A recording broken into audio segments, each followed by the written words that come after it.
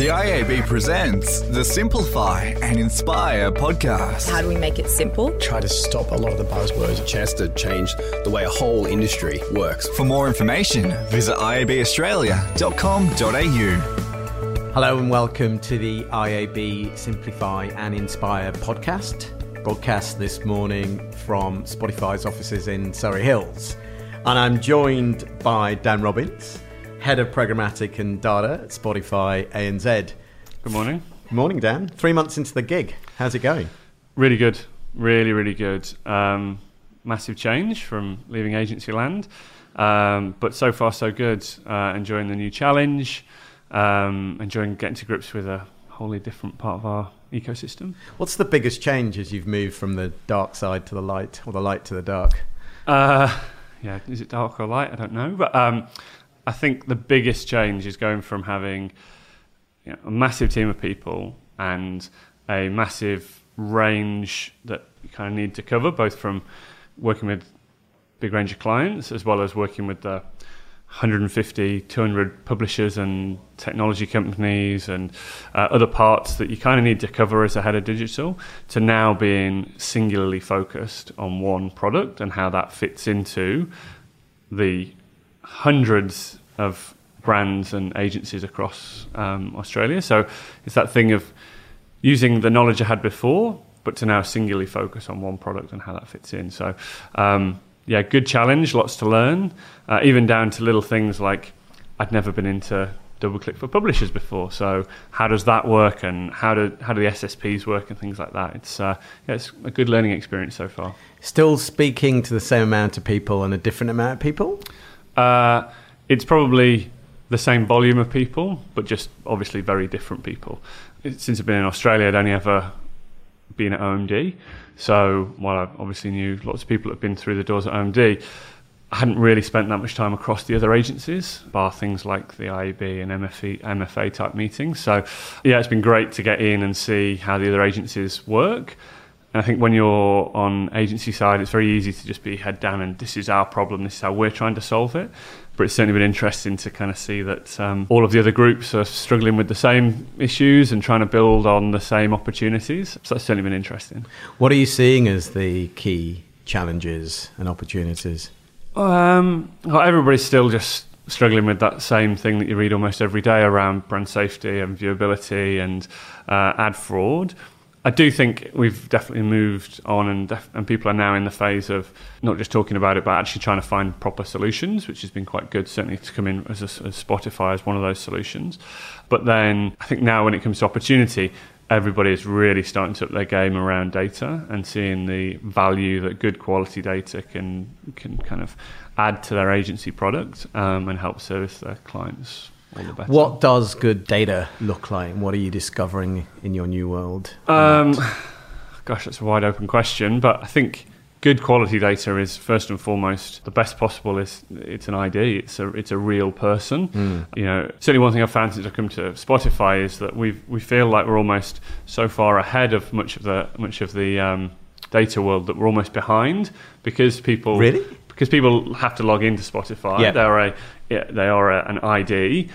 Unfortunately, the world isn't necessarily built for that. We're still living in a cookie world.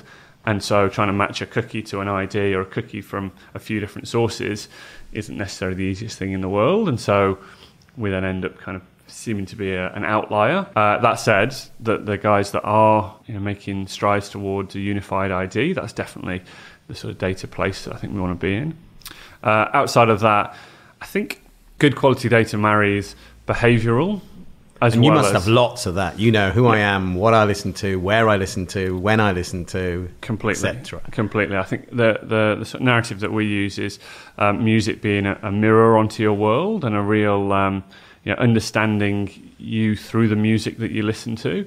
So that might be as simple as at certain times of the day you want something to kind of perk you up and to really kind of pump you up for the day, maybe on your commute or in the shower in the morning, through to then you'll have your gym playlists that are very much built for you to kind of get you through that. And then finally, it might be listening to some Spotify-owned playlists, or it might be something you've created yourself that's very much for that focus moment and very much for that point. And there's not really many other data sources that really can afford that. They can really go yes, this is this person and they're this age and gender, but regardless of that, right at this point in time, that person is focused on getting some work done or focused on absolutely smashing the gym. Does that make it easier to line that data up to a brand's objectives? I'd say yes and no. I think we're still living in a time where the majority of targeting, the majority of planning is still done on a demographic, on an age and gender. So it's great that we get that from our users, and that's very useful. I think I'd love to see us starting to make the step towards it doesn't matter what age somebody is, more who are they as a person, what are they in at that either that moment or more generally. I think that it's a pretty simple analogy, but I talk about if somebody's going to the gym, if somebody's in that gym moment, it doesn't really matter whether they're 18 or 78, because at that moment they are going to the gym. Now, obviously, yes, there'll be some variations between that, and you probably still want to know if they're male or female and some other detail, but that we've got lots of those sorts of instances that probably normal demographic targeting would just completely miss. So is working in audio bringing up different types of data that you might not have seen before in a previous life? What's the same and what's different? I think the same is that we're still trying to reach an audience that we know something about previously from kind of previous behaviours or even in that moment behaviour. I think the difference with audio is that we're trying to marry almost two different worlds. We're marrying the digital world in that, yes, it's digital streaming, it's people have got the opportunity to click through from the audio ad, things like that. But we also kind of live in this radio world as well, this kind of classic broadcast world where it's all about not even reaching frequency, but it's just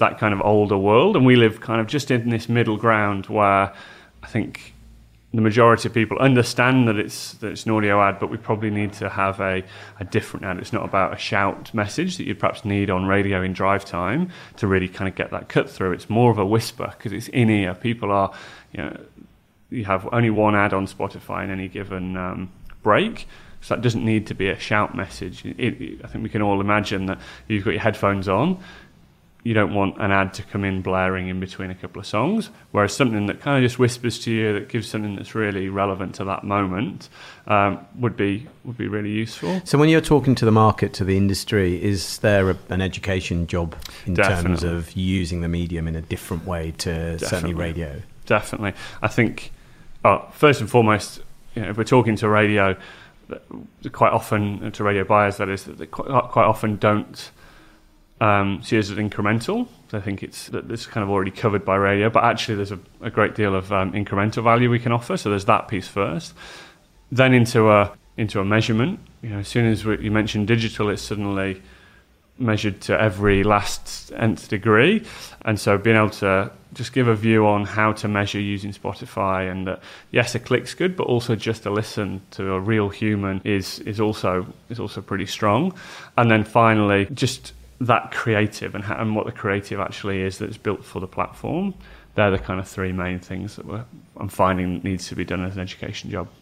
What are great examples of creative on the Spotify platform? There's one that we talk about quite a lot, which was, it's not that trendy, but it's for Sting, and particularly for our labels, and it works in other ways. Sting the artist. Sting the artist, yeah. And he, in the ad break, just kind of comes on and says, "Hi, I'm Sting.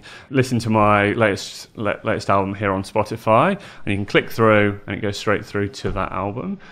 Again, I think it's just such a simple play, but it works so well, and the click throughs through to listening, which was what the objective was, were like 10 times higher than anything we saw otherwise. And it's but it plays in really nicely. It's just, it's the artist, it's the built for the platform of, I know you're listening now, how about listen to something else? And that as a view, obviously, it's an artist on Spotify, it's easy. But we've also seen some other brands do very similar of, people targeting travel listeners, that, kind of playing those sorts of songs that are pretty obvious that they're excited about a trip, and then offering them a message that's kind of relevant. So context feels like it's so important, and appreciating or showing the appreciation to the listener that you know what they're doing right now. Yeah. definitely. So as well as that kind of pure, as I say, we talk about moments, just even targeting playlists and genres with a relevancy in there, even if it's down to having the backing track to the ad being semi-relevant to the targeting you're doing. Obviously, I appreciate that good programmatic isn't about having 1,001 different ads doing 200,000 different cohorts, but just being that more relevant to the specific group that you're targeting in that place. And as you say, context is huge. So is it quite common for you to use different creative, and is it common for you to optimize campaigns? Where are you on that journey? I think that's certainly the dream. That's certainly what we would want. And when people do at least use 3 or 4 different variations for 5 or 6 different cohorts, we definitely see value and uplift in performance. That said, I think we're still a ways away from it. Is anything getting in the way of that? Do you think that's just a natural journey that will come? I think it's a natural journey, exactly that. I think that being a platform and being app-based, it's not always the easiest for us to be able to accept things like dynamic video creative or which is certainly one holdback. And then on top of that, because we're still relatively new, and even from a programmatic point of view, people are still just getting to grips with doing any programmatic buying with us. So I think it's more just a journey that we're going on. Are you having conversations with creative agencies to help educate them on how to use Spotify best? 100%, yeah. And not only is it from a pure targeting point of view, quite a lot of the conversations we have are around using our data to help planning. And I think that's where we offer great value to creatives and planners. What does that look like? So we've got a whole host of tools which kind of look at even the basics of this is when certain demographics and groups are more likely to be listening to Spotify across the week. So obviously that's relatively basic, but can be quite powerful, down to different groups, what they listen to, genres, artists, and so on and so forth. So I think being able to make that available to the creators when they're planning and putting comms together can be pretty powerful. And you've touched on programmatic, which is a subject that's close to mine and the IAB's heart. How does that look in the audio world? How is that going? What's working well? What are the challenges? To be honest, I think it lives very similar to programmatic video. Right. Yes. On Spotify in particular, audio and video it's the same ad spot, it's the same unit. So and literally the decisioning is based on whether the screen is open or not. There's a few other bits in it, but that's the most basics of it. And first and foremost, that helps us with things like viewability. And if the screen's open, if we know it's open because somebody's pressing skip or interacting, then at that point we'll serve them a video and it'll be in view. Whereas then if we know the screen's locked, then they get an audio ad. So from our point of view, it works very, very similar to our video products. Outside of that, I think we're probably still in the earliest days around targeting, like we do with programmatic in with other publishers, and also because we are kind of a bit of an island on our own. That's kind of how we live as well. So our inventory isn't made available to networks and open exchanges in the same way as perhaps video or even display would be in other ways.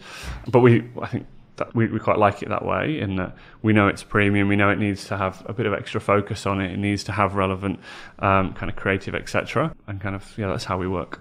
So Dan, when you're in marketplace, to what extent are you talking to buyers and to the industry about streaming versus being part of audio? What's that conversation look like? At the moment, it's very case by case. So each agency group, even each brand, are treating things differently. There isn't just I remember back to how video just became a screen strategy on top of TV. We're definitely not there as just a flat line for all when it comes to audio or streaming. So it's very different. Some agency groups have certainly gone, it's just audio. It's radio, and we fit on top of that, and it's all buys together. Others, certainly see it as streaming, almost kind of in its own right. Others are still working their way through and trying to decide where we fit. I think one that stands out is that when we talk about streaming in general and it being all parts of our inventory, both from display, video, and then audio on top, that definitely chimes, because people understand, even through their own use. You ask that question at the beginning of a meeting, right, so who uses Spotify? And 90% of hands go up, and then probably 90% of those hands fall when you then say, well, are you fully aware of our ads and the way that they all work? And so I think just when we then talk about the full stack, this is what you can do, and this is how you can reach our users, that then gets good cut through. And looking ahead to the next 12 months for digital audio, what do you see as the biggest opportunity? I think for us, it'll be around just the data. And so being able to use our data for planning more and more and more upstream, with creatives, with planners on one side. And then secondly, as we become more able to onboard clients' CRM or third-party sources to enrich our own data, and being able to just get down to that really nicely targeted creative, that'll be super powerful. Right. I think at the moment we talk a lot about that moment, which is super powerful, but also you can then also just overlay product holding and being relevant to your customers versus people that aren't your customers. That'll be even more powerful. So we'll see an increase in the use of data and its impact. Definitely. Dan, thank you for coming in. I know you've been soldiering through a cold, one I think I had about a week ago. So appreciate you giving up your time this morning. Most welcome. Thank you. The IAB's Simplify and Inspire podcast. For more information, visit iabaustralia.com.au.